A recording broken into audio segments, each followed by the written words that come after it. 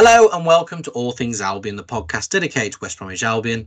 Please welcome my co-host back on the 4th of December 2010 when West Brom beat Newcastle United 3-1. He was there and so was I. How are you, Steve? I'm all right, mate. Where kid? I was there, you're right. Unfortunately, I don't think I'll be saying that sentence in terms of the context of present anytime soon. I cannot see West Brom beating Newcastle United 3-1. But for the historians who are listening, it was Simon Choi, Odemwingie got a double, and Lovenkrands scored for Newcastle United, if you remember him. I don't remember him, if I'm honest. Yeah, I do. He's a striker. I remember the name, but I can't place him, to be honest with you. Yeah. Well, there's 23,486 fans, and Mike Dean was the referee. Boo. Oh, no. Good on what a way to start the podcast. What a ref. Star of the show, as usual. Date stamp. Recording this on the 4th of December. Loads to talk about on this poddy, as usual. We've got to react to the Leicester game. Triple C's thoughts. I was fortunate enough for Ali Jones to come on the podcast earlier. We had a little chat about the MSD loan and Action for Albion and stuff like that. So we'll be playing the clip with myself and him in a little bit. And then obviously we're going to go on to talk about the Sunderland game, which is coming up on Saturday.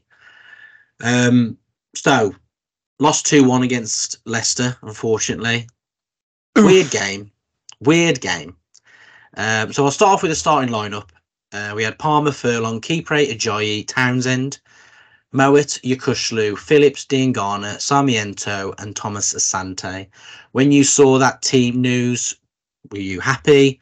Were you disappointed that someone played? I mean, Sarmiento obviously had a good game against Cardiff, scored the goal that won the game for us.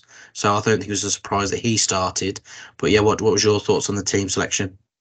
I was not surprised. It was nice to see Sarmiento start, to be honest with you, because he deserved that as a bit of a reward, I think, and the fact that obviously he's got a level of fitness now, so he can perhaps do that, whereas he wasn't in a position to do it before. I was rather hoping that Josh Madger had started at number 9, though, to be honest with you.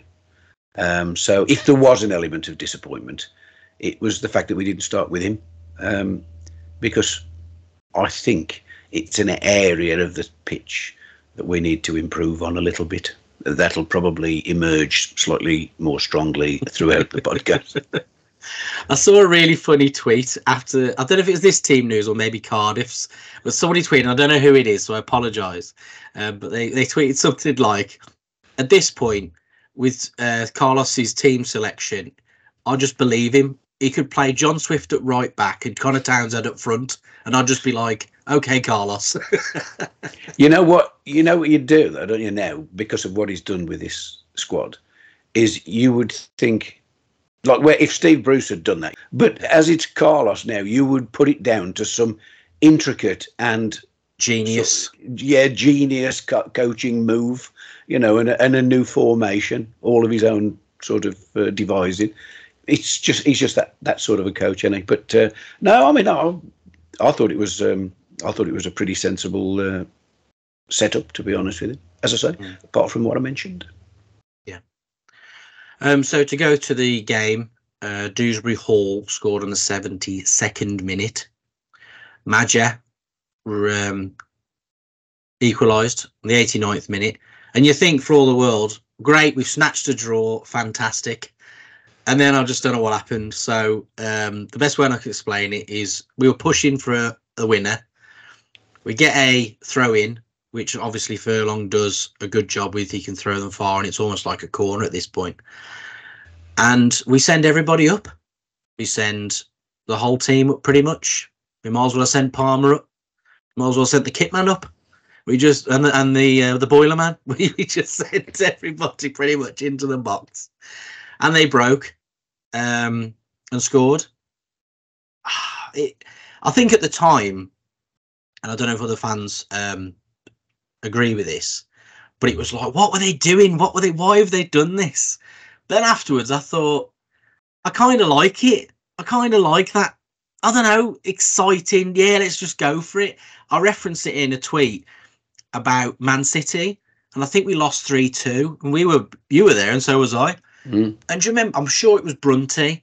It was 2-2 with Man City, and we got a corner, and Brunty sprint. It's probably like, I don't know, the 92nd minute. Brunty sprinting to the corner, which is where we sit, and the Brummie Road, to take the corner.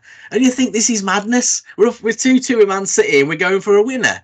And I kind of like that about the Leicester game. Yes, in hindsight, we should have been more conservative, but in some ways, I kind of love it as well. Well, yes, I get what you're saying, and I mean, so much happened. There were so many feelings and emotions, and and expletives as well. To be fair, all around me, and coming from me too. I will admit. Not surprised. It's concentrated into that sort of 2 or 3 minutes between our goal and their goal, if you like, because the way I felt about it was, I certainly get what you're saying about the fact that I'd go with that, and I'm happy that we're trying to win the game, and I didn't really think why I felt like that until later, though, when I was driving home. Sorry to interrupt you. When Furlong was going for that throw-in, did you think, "Whoa, we've sent a lot of people up here," or was he just lost in the emotion of let's get the winner? What was your feelings at that time? I was actually talking to Furlong. Was you? Yeah, I was talking to him. I mean, obviously he couldn't hear me because I'm sitting in E10, and I was actually chuntering to myself. I bet the people around me thought he'd yampy him. But I was actually talking to him, and I was saying, come on, get the ball into the 6-yard box. And I hadn't really, if I'm honest, taken notice that everybody was up. I mean, I was conscious of the fact that it was all concentrated in their penalty area. And what they were trying to do was trying to reconstruct that, where our goal had come from previously, from a bit of a melee, I think, when Madger pushed it in after that melee. And for that short period of time, let's be honest, the momentum was with us. It was the only team. Leicester probably dominated the majority of the statistically the possession, but at that time, just around about that time, when Fellows was on, not surprisingly, we were getting the ball in the box, and the momentum was with us. So I was down with that. I was happy with that. And as I say, I was talking to Furlong, although he couldn't hear me. And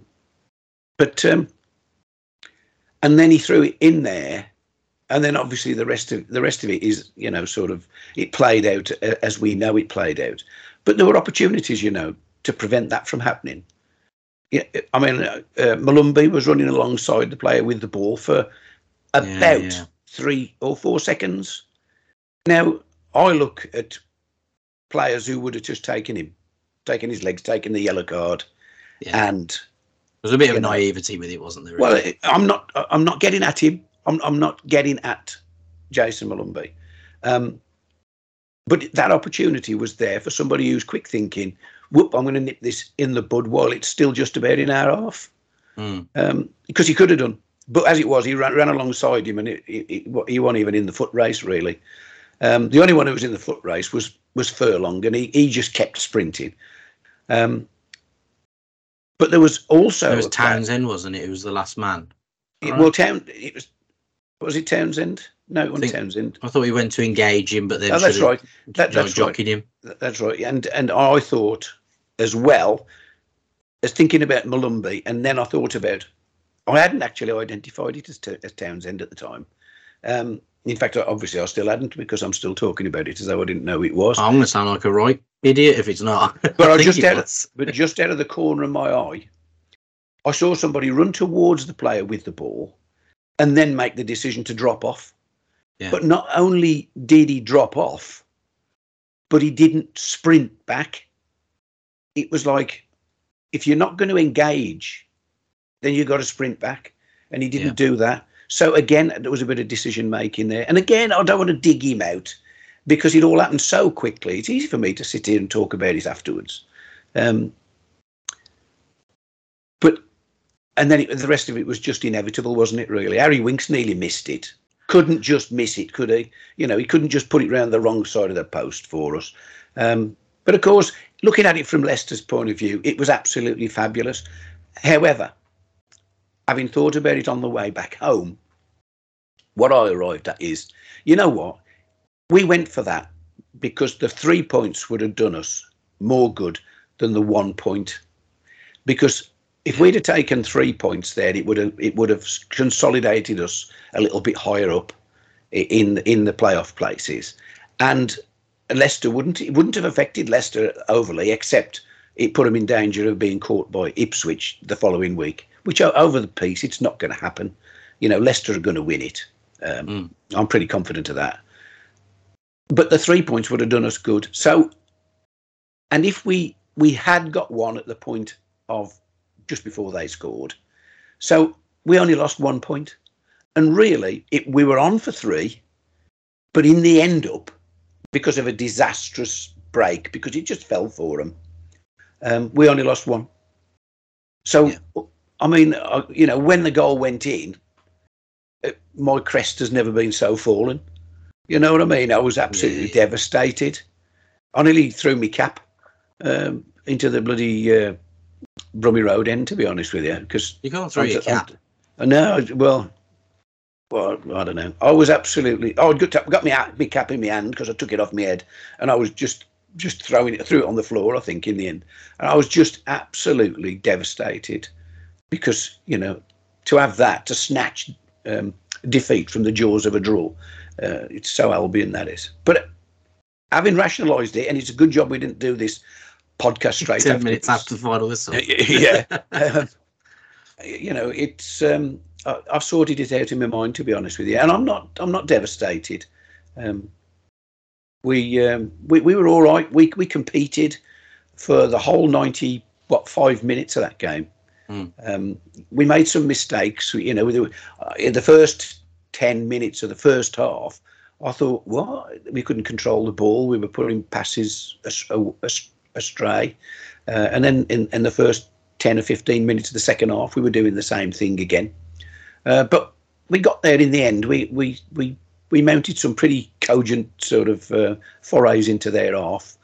We could have been better, but hey ho, they are a very good side, and we didn't quite manage it. But I think, to be honest with you, it's a lot of people on social media have been saying things like, "Oh, that point could be really important at the end of the season," and of course, they could be right. That 1 point might make a difference. But hey ho, in the end up, 3 points would have made a bigger difference to us had we got them. So I certainly don't mind the fact that we piled in there and tried to win it. Yeah, we give it a go. We day off. So that leaves us in the fifth in the league, 32 points. On the positive, still 4 points clear of Blackburn, who are 7th. So by no means the end of the world losing. Yes, okay, we're a little bit adrift of Southampton in 4th place with 5 points behind them, but still well within the playoffs, and things are looking positive on the field. Fingers crossed. Yeah, on the field we're looking a pretty competent bunch, thanks to good coaching and the right attitude from the lads, to be fair. So it's a bit of a blow, I suppose, losing. A bit of a expected blow from my perspective, losing Phillips, but. And of course he'll be gone because it's his hamstring yet again, I think, isn't it? So he'll be gone for Christmas, New Year, and I've said my estimation is 8 to 10 weeks.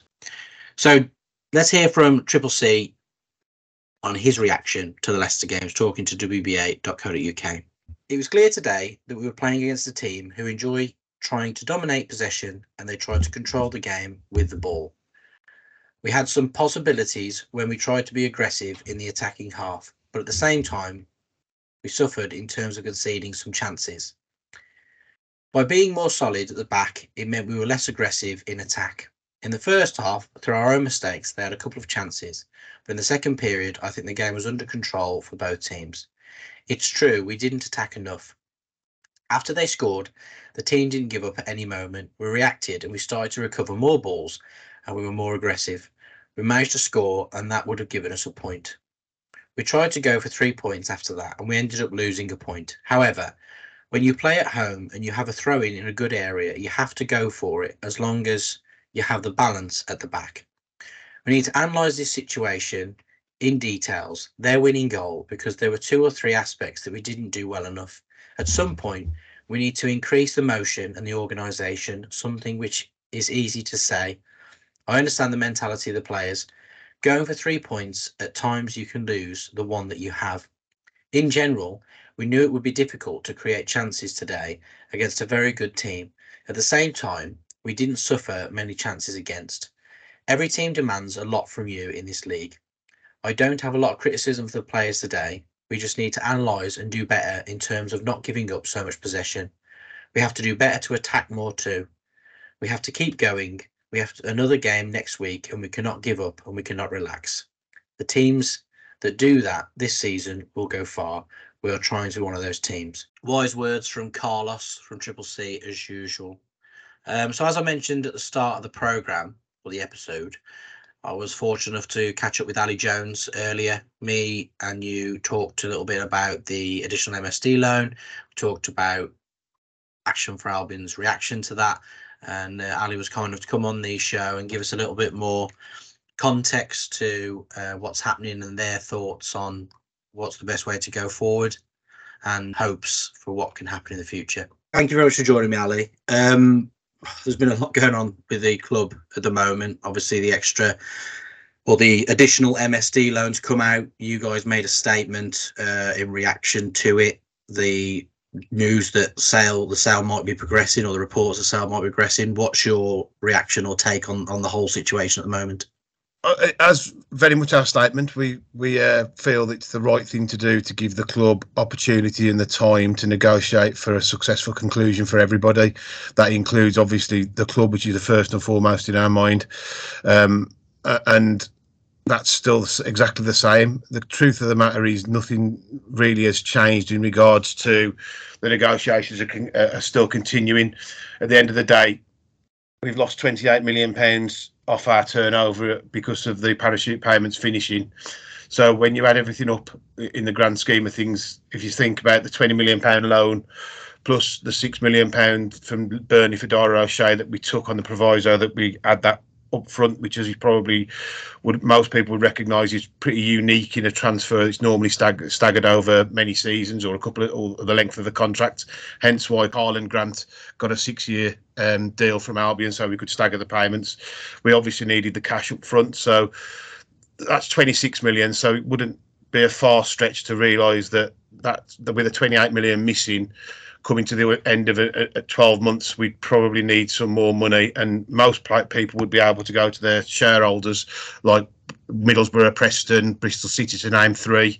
Yeah, we can't obviously do that because he hasn't got any interest or any money. So again, unfortunately, we use this when the first loan came out. It's the least worst option. Otherwise, we had to kick the can as far as we possibly can down the road until a takeover happens. And once you have a secured loan, you can't go anywhere else. So anybody thinking that why didn't we go elsewhere? Once you've got a secured loan against assets, you can't go anywhere else looking for other loans because it has to be through the provider that gave the first loan. So that answers that sort of question. But what it has done is would definitely have focused minds to make sure that now the time and the clock is definitely ticking now. We estimate that it's probably 12 weeks to get this concluded. Well, so it's quite a strict time frame. Obviously, John Percy mentioned in his he mentioned below his article, didn't he, in a tweet saying that the hope is that the deal can be concluded by January, and then he referenced the Derby takeover was done in 17 days.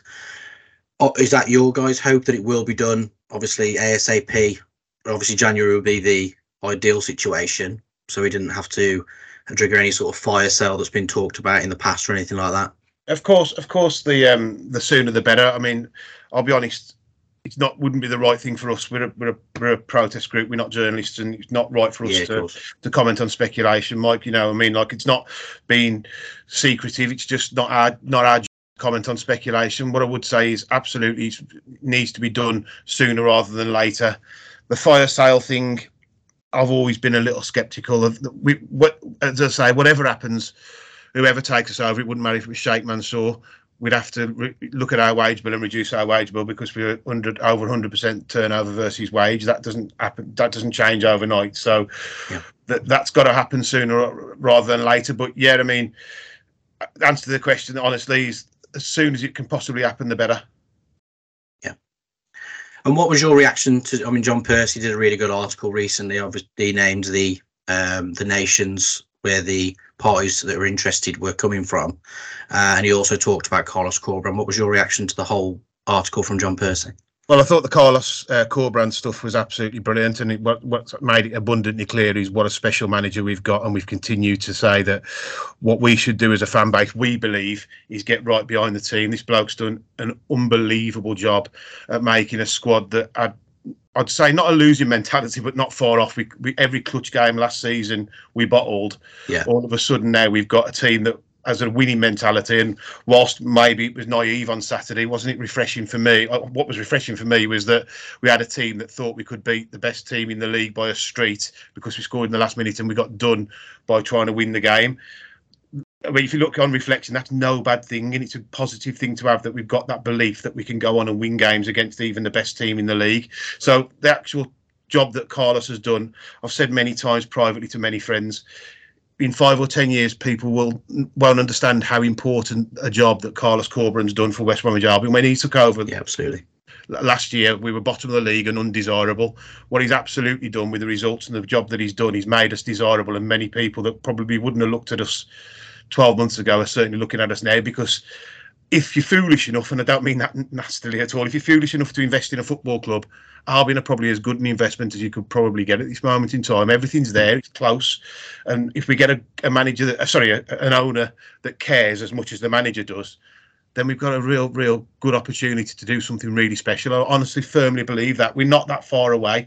He's turned around this football club with one hand tied behind his back, and I'll forever be thankful personally for the job that he's done. I mean, as I say, there's a load of work to be done, but imagine what he would actually do with a little bit of funds and backing.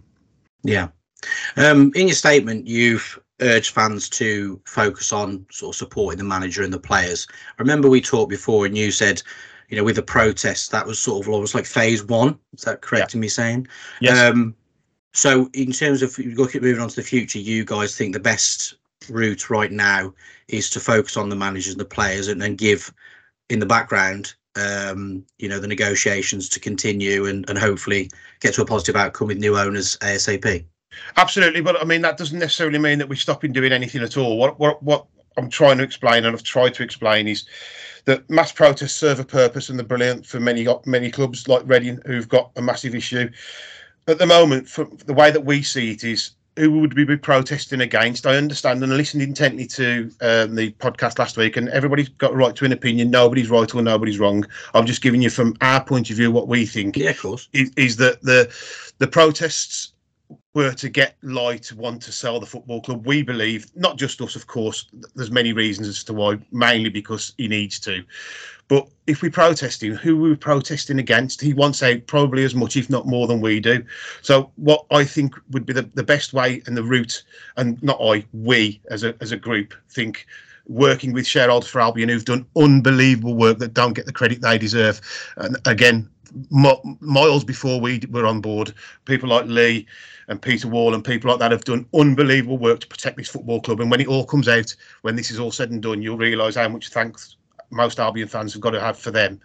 But we believe that pushing through the media like we're doing at the minute, I'm back on Talk TV on Sunday, keeping it in the focus of everybody in the national media, and then working with Andy Street, Nicola Richards in the political arena, can create more pressure and give more tangible benefits than at the ground at the minute. Because at the end of the day, we're doing really, really well, and we're not really protesting against anybody in the ground. That sort of ship has sailed now. We've got past that. He wants to leave, he wants gone, and there are negotiations ongoing. So we feel the best way to help our football club, and that's all we ever want to do, is help the football club, is by creating pressure in different areas rather than mass protests at the games. We're not being quiet. We're working very, very hard, still as hard, if not harder, than we were when we did the march and the shine a light. We just feel that the focus of attention needs to be in other arenas now. I get that some people don't agree with that, and that's entirely up to them. We haven't got a clear, just the unique proposal where we're the only people that can protest. All we're saying is we believe we've created a really good campaign and a pressure group, but we believe that the pressure should be elsewhere now rather than mass protests. That's all. Yeah, no, that's fair enough. And sort of one of my final questions is, in your statement, you mentioned that you'll be seeking dialogue with the club to more fully understand the development and its implications. Is there any update on when you might be speaking to the club next, or? Yeah, well, I spoke to Ian Skidmore briefly again, and there will be another meeting. We've scheduled to have another meeting in the next week or two. I haven't had a firm date as yet. It might be a bit longer. At the end of the day, the last thing we want to do is create another issue for the club. You know what I mean? As long as they're working on our behalf, and we believe they are, it's not tea and biscuits that we get accused of. We ask genuine questions, but at this moment in time, we honestly and firmly believe the negotiations are going on, and the most important thing is we all have a satisfactory outcome, and the club's in a better place from where we were. It's nothing about like sort of self-promotion or anything like that. We honestly believe if we did protest now, it'd cause more harm than good. And I understand why people think it, but the Reading ones have been brilliant, and we work very closely with Sell Before We Die, and we talk to each other regularly. But every club's different. They're in a completely different stratosphere. Nobody's talking to them from their club, and they're in a mess. They've got HMRC bills. Albion are in a very perilous position, but we don't want to do anything that will potentially disrupt the negotiations that are going on. That's as simple and straightforward as that. I'm just trying to give everybody the honest answers as to why we're doing it. It's not because we've bottled it or whatever. It's just because we don't feel it's the right thing to do at this moment in time. No, I mean, obviously we had our opinions, like you mentioned on the podcast last week, but at the end of the day, we're all on the same team, aren't we? We all want the same thing, which is West Brom to be the best club that it can be and obviously prosper. So, yeah, you know, like I said, people have different opinions, but we all want the same outcome, don't we? Absolutely, and hopefully we want to unite the fan base. We're still all volunteers, Mike, and we've made mistakes in the past. We've openly and put our hand up to that, and we've said that publicly. It's all new to us as well, but believe us when we say that everything we do is for the best of Albion. Nobody else, not Ali Jones, not Paul Faulkner, not Dave Rouse, nobody. It's just all about what's better for West Bromwich Albion moving forward. We're welcome to have any help that we can, and we will talk to anybody that wants to discuss why we're not doing the routes that they want to take. But thank you very much for giving me the opportunity to come on and explaining what the reasons as to why we've gone down this route. But again, we want to answer to every single fan that's a fan of West Brom. We've not got like sort of a carte blanche and just a unique take on protest. We'll talk to any Albion fan, and if they want to have a discussion with us, please contact us on our social channels, and we'll do our best to answer as honestly as we can. No, thank you. And with those social channels, obviously, you know, if people want to find you, if they haven't already, where can they find you? Yeah, so we've got our own website, which is Action for Albion, which is the word for FOR, actionforalbion.co.uk, and our Twitter handle is Action and the number 4 Albion, and obviously Facebook groups are on there as well, Action for Albion as well, and Ali Jones 9 is my personal one as well. That's brilliant. Thank you, Ali. Cheers, Mike. Thanks. So I'd just like to thank Ali for coming on the podcast a little bit earlier today and chatting to me about Action for Albion. And like I said in the clip, we may have difference of opinion, myself and Steve, myself and John, ourselves and Action for Albion. You know, we all have different opinion about the Albion, but I think the most important thing is we're all on the same team and we all want the same outcome. We all want West Bromwich Albion to be a solid, secure club, so our children and grandchildren have a club to support in the future. So, like I said, thank you to Ali for coming on a bit earlier today. So let's move on to injuries. You did allude to it earlier. Matty Phillips is injured again. Jed Wallace also got injured in the game. 2 big blows. Matty Phillips has been excellent but unfortunately, this isn't a regular occurrence. Sorry, this isn't an irregular occurrence with him. His injury record speaks for itself. It sort of follows the same pattern, in my opinion. Starts the season really well. We all think, wow, the best of Matty Phillips is back. But then, unfortunately, come around December time, he picks up an injury, and it's happened again. Yeah, I can't remember whether I actually mentioned it on the podcast, but I've been anticipating it. It's expected now. Every year, every season, around about this time of year, he gets some sort of muscle injury or some sort of injury whereby he's out for 8 weeks, 10 weeks, something like that, and he seems to be like gone. And it's always, it seems to me anyway. I mean, I haven't actually looked it up and seen exactly what it is, and I'm sure there are those amongst us who've statistically analysed it, and they could tell you more precisely than me, to be honest with you. But speaking just as a supporter, it's every year, and how can you rely on someone to? Well, you come to rely on somebody who's got a bit of quality about them to give us a chance, and like it always the same with Albion. It's the hope that kills, and I was hoping this season it was going to be different. But if I'm honest, I was anticipating it, and I was not surprised at all when I saw him smack the floor in traditional frustration conveying mode. And I thought, yeah, I go, that's a muscle injury, and he'll be out for weeks and weeks. Yeah. So it's sad, but we've lost him, and I think there he got his injury. And I'm now talking about Jed Wallace. That was a foul. Yeah. I mean, I was out my seat at the time it happened. He was clattered from behind by that enormous centre half, and I don't know. I don't want to be talking about referees because they bore the shit out of me. I've got to be honest. But that was a foul, and he didn't give a foul. And now, I mean, he's going to be out for some weeks because if he's got a slight dislocation or something like that of that shoulder, that ain't quick. So we've lost him for the Christmas period now as well. And another one of our quality players is out, a forward. So, I don't know. We are blighted, are we not? Yeah, very true. It is a shame that we're going to be missing Matty Phillips, and this just reiterates what I said last week. I just wouldn't give him a new contract. I mean, I said some post about it saying we should go our separate ways at the end of the season. One of the ones that really made me laugh was, "Are you breaking up with him?" And I was almost tempted to comment and say, "Yes, it's not him, it's me."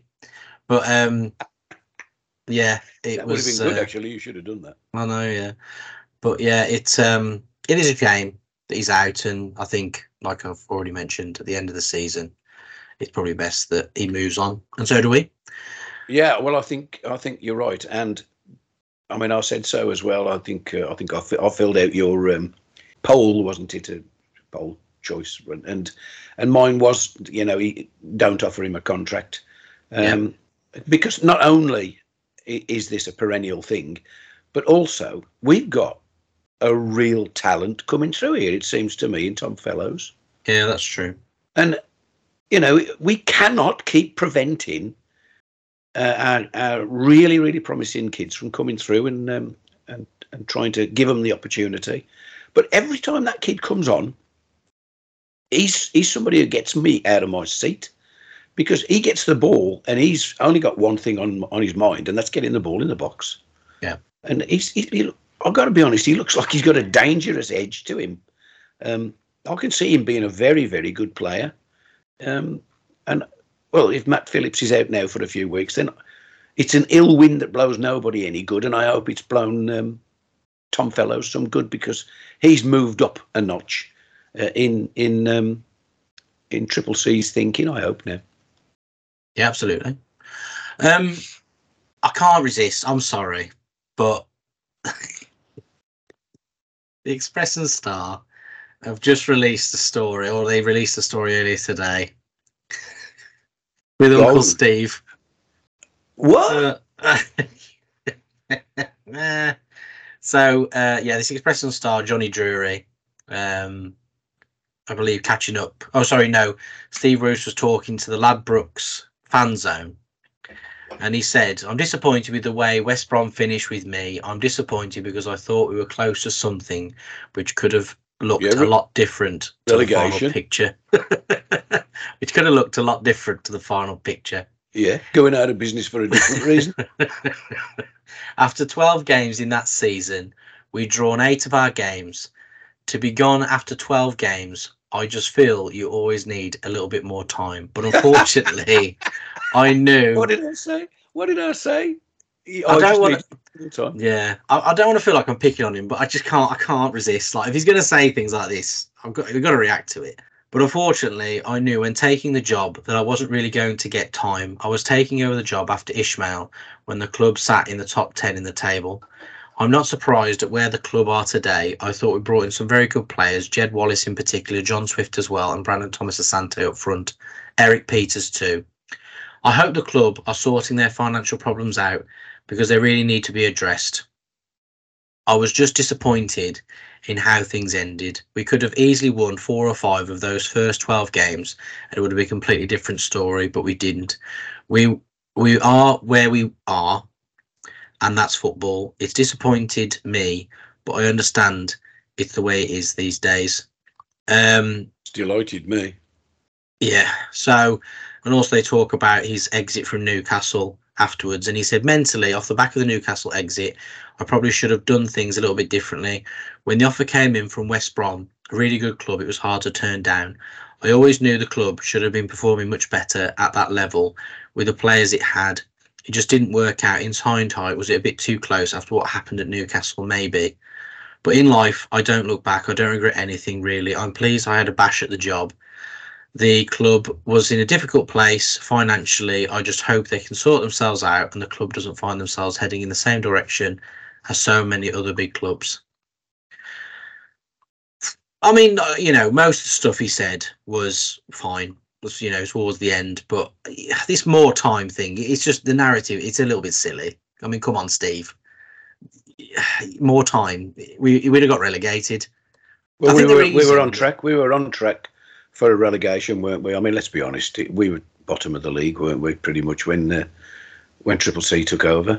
And I think after the first game we were bottom of the league, weren't we? Yeah, well, after his first game, it was Sheffield United. That's right. But we were only going one way with Steve, and I mean, bless him. He's probably a nice bloke. He comes across as a nice bloke, but he was spent. No, I agree, but like I mentioned already, I just feel like I'd have had more respect for him if he'd have said it didn't work out. I didn't do a very good job. I'm glad to see they're doing well, but this whole more time, it's just ridiculous.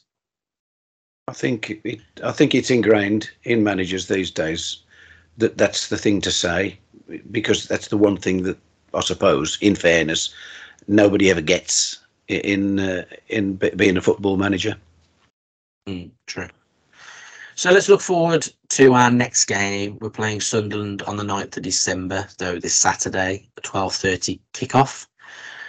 Sunderland have had a bit of a weird one. I was looking at their results, looking at the league table, and on the face of it, you'd think, well, they're 9th in the league, 27 points, 3 points off the playoffs, not too bad. But in the words of their own fans, looking through Twitter, they took a bit of a nosedive.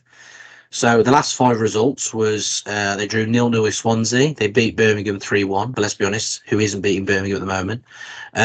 Plymouth, they lost 2-0. They lost 2-1 to Huddersfield, and they've just had a 1-1 draw with Millwall. So, had a bit of a rough few weeks. Hopefully that continues against West Brom, especially with us being at home. But what's your thoughts of the game and Sunderland? Obviously, Tony Mowbray coming back to the Hawthorns again, and under a little bit of flack at the moment. Yeah, I noticed something. There's been a little bit of unrest, fan unrest, or disquiet. Perhaps it's not quite as strong enough to say unrest, but disquiet certainly and I saw something calling him out a little bit on social media. It's going back a week or two now, I think, to be honest. But yeah, I think there's rumblings about. But Tony Mowbray's a good manager, and I think if anybody will sort of get them playing positive and effective football, he will. But I just hope he don't start until after our game, to be honest. It's going to be a toughie anyway, that is. It always is against Sunderland, to be honest with you, mate. So, yeah, I hope and expect us to win it.